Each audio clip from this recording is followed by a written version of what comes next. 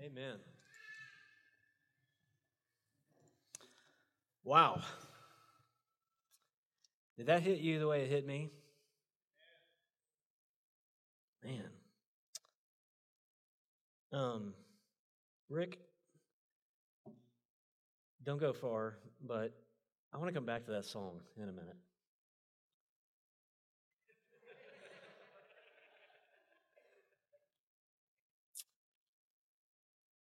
I've got a passage here. Good morning. I've got a passage here that I want us to talk about, and I don't think it's going to take very long to talk about it. And more than understanding it this morning,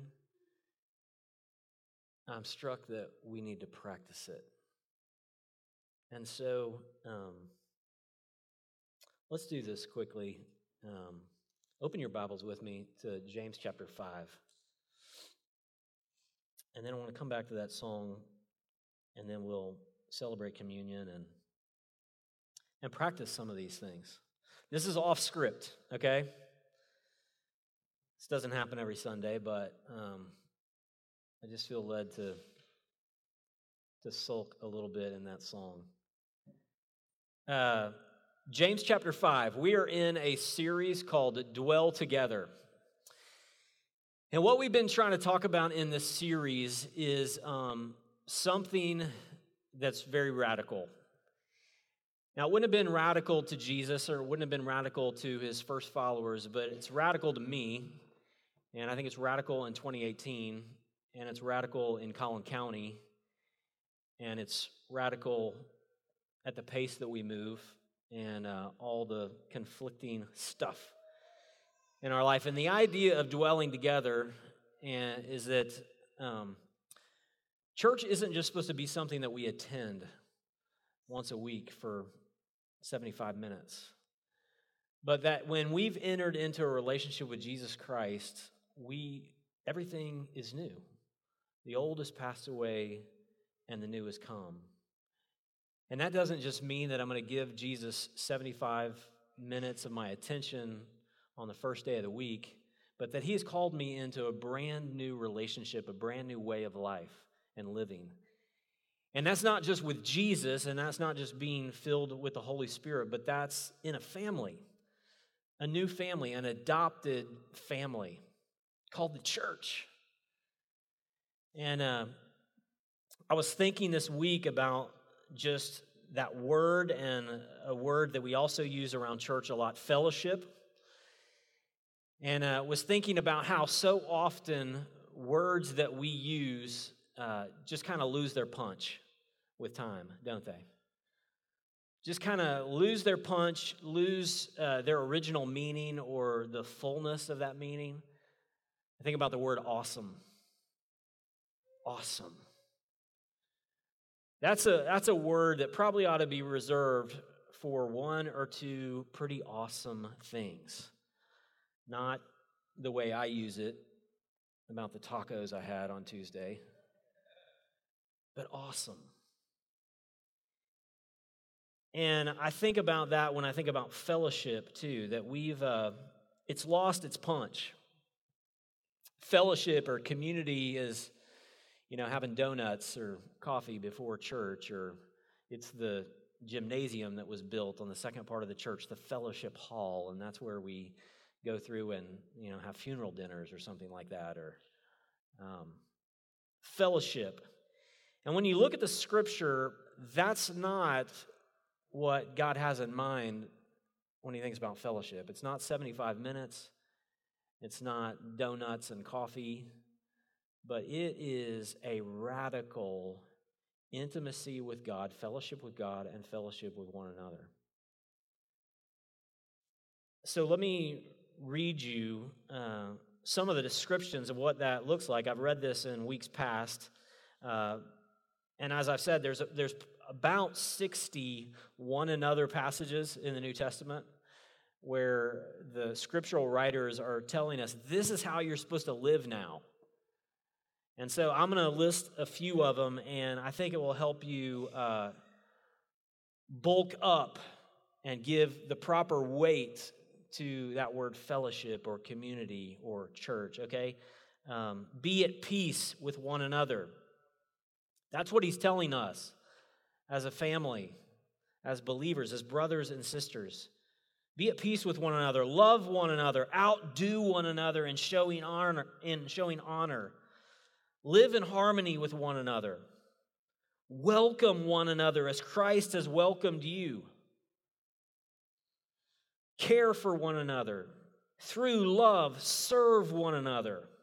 Bear one another's burdens. Bear one another in love. Be kind to one another. Address one another in psalms and hymns and spiritual songs. Submit one to another. Do not lie to one another. Forgive each other. Abound in love for one another. Encourage one another. Build one another up. Exhort one another. Encourage one another. Serve one another. Show hospitality to one another. One another, one another. And we hear the word fellowship and just kind of, But this is the description of the church. This is the description that God has for our relationships together. And if that's not enough, we crank it up a little bit in James chapter 5. So open with me to James chapter 5.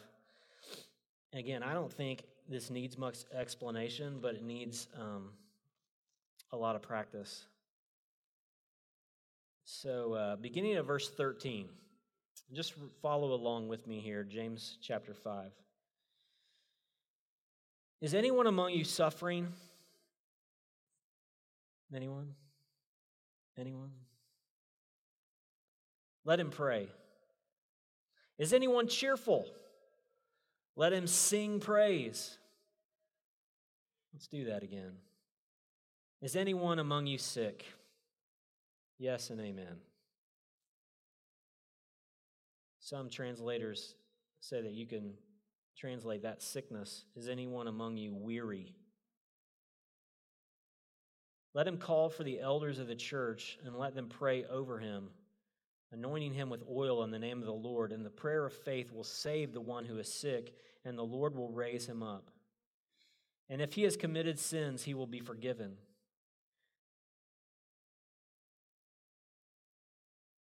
We'll go on, verse 16. Check this one out. Therefore, confess your sins to one another and pray for one another, that you may be healed. The prayer of a righteous person has great power as it is working. Elijah was a man with a nature like ours, and he prayed fervently that it might not rain, and for 3 years and 6 months it did not rain on the earth. Then he prayed again, and heaven gave rain, and the earth bore its fruit.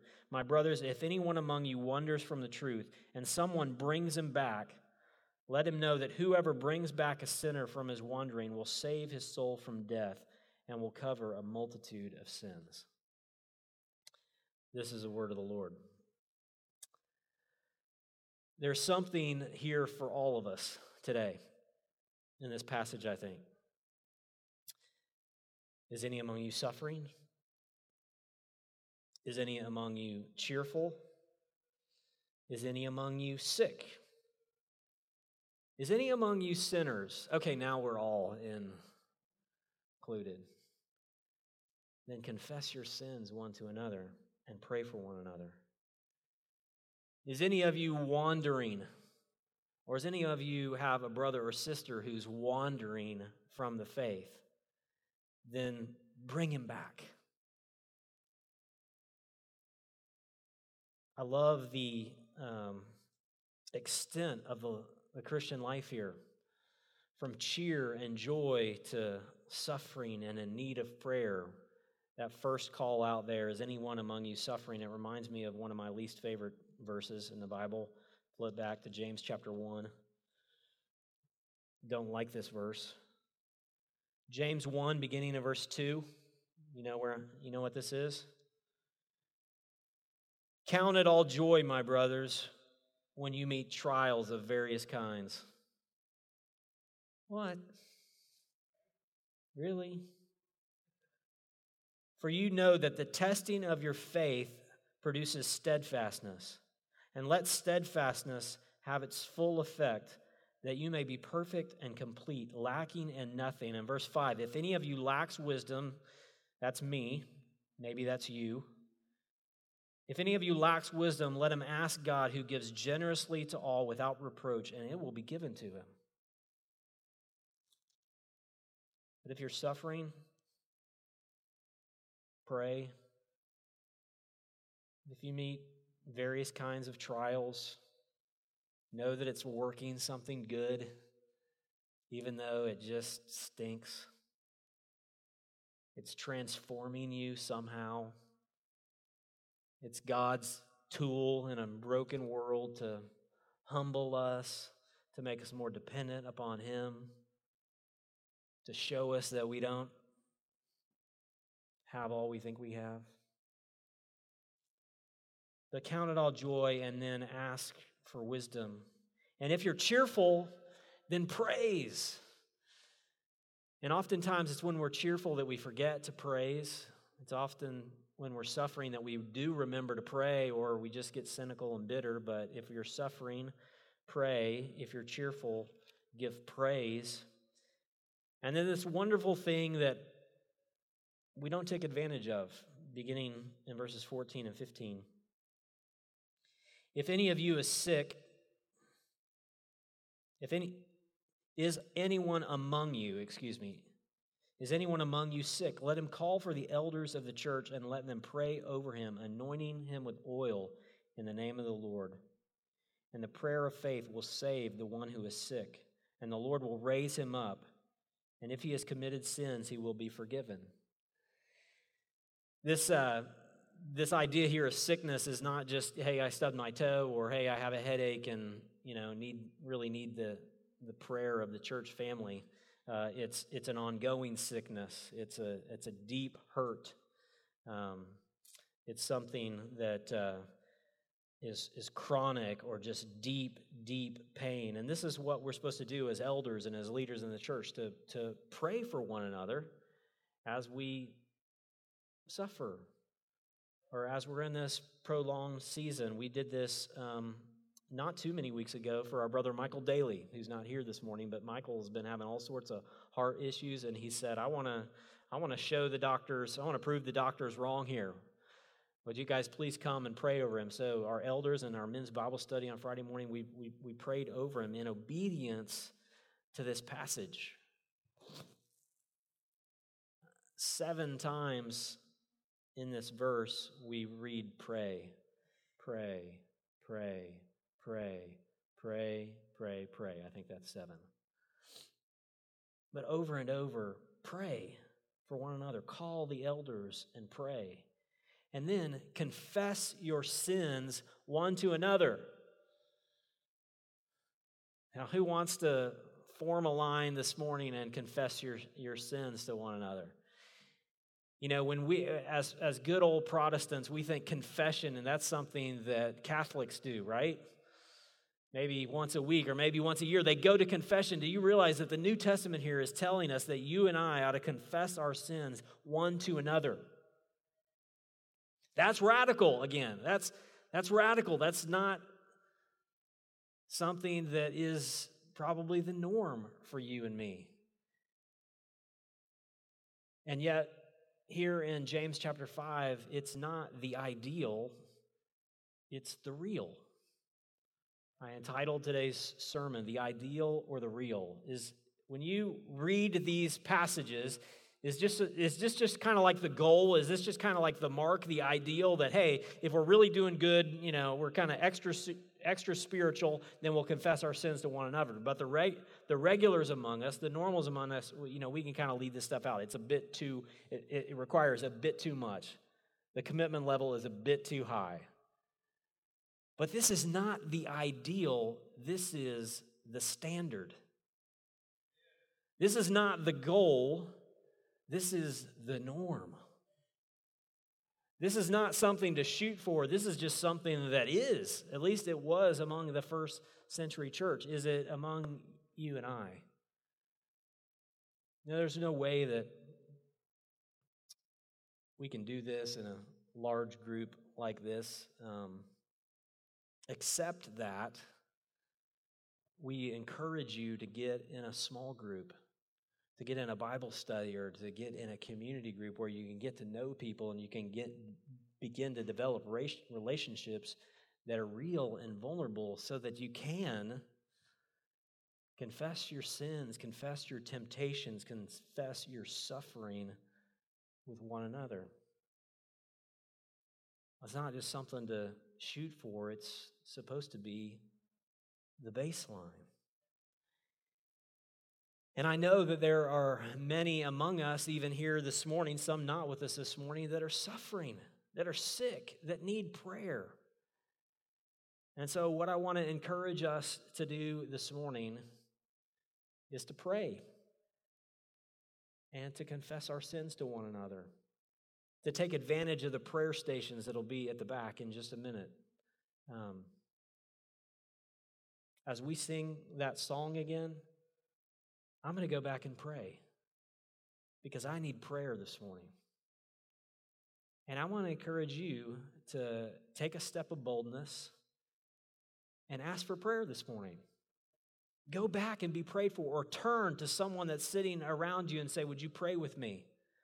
Or walk across the room and say, I need to confess something to you. This thing just has me in knots.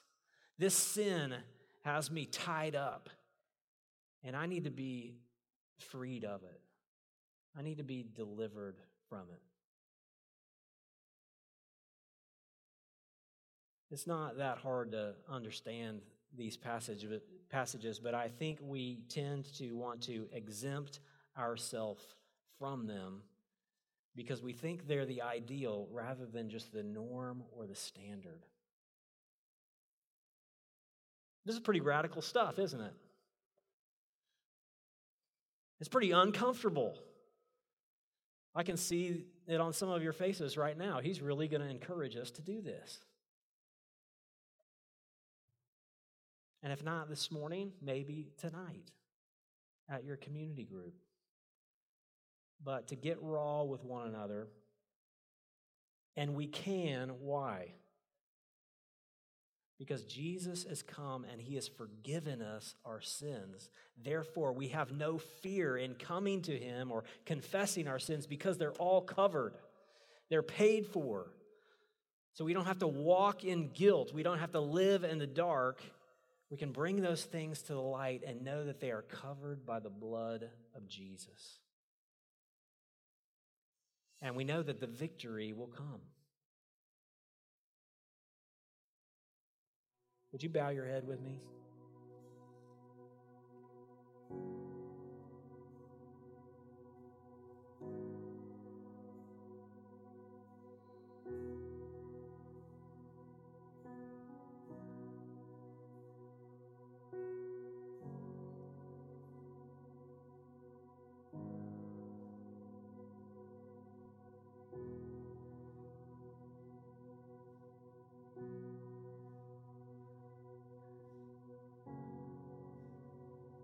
Just wherever you are,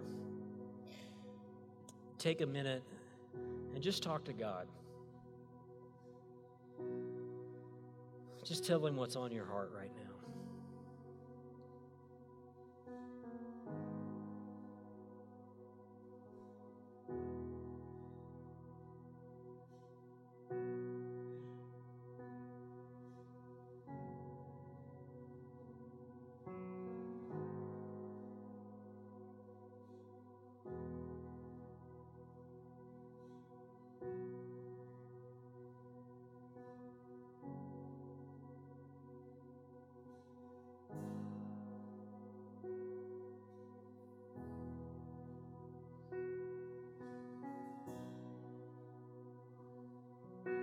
I want to invite our prayer team this morning to go ahead and go toward the back and grab a candle and be ready to pray with people.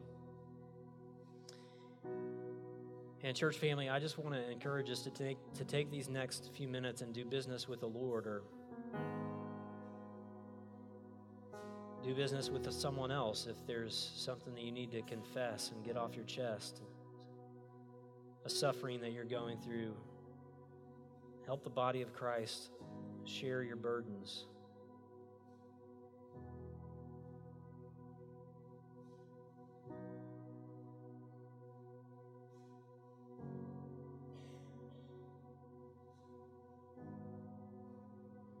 God, if we can't come to you,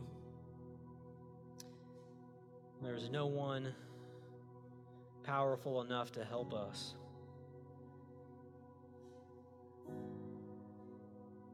God, we can come to you and bear all because you bore all for us. You know every fear, every bit of darkness in our hearts,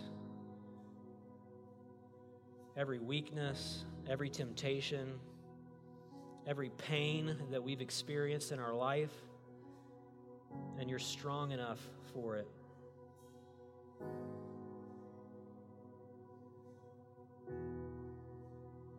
Jesus, you said, "Come to me, all you who are weary and heavy laden, and I will give you rest." The Holy Spirit, help us to come. Help us to come to you and find rest. In the name of Jesus, amen.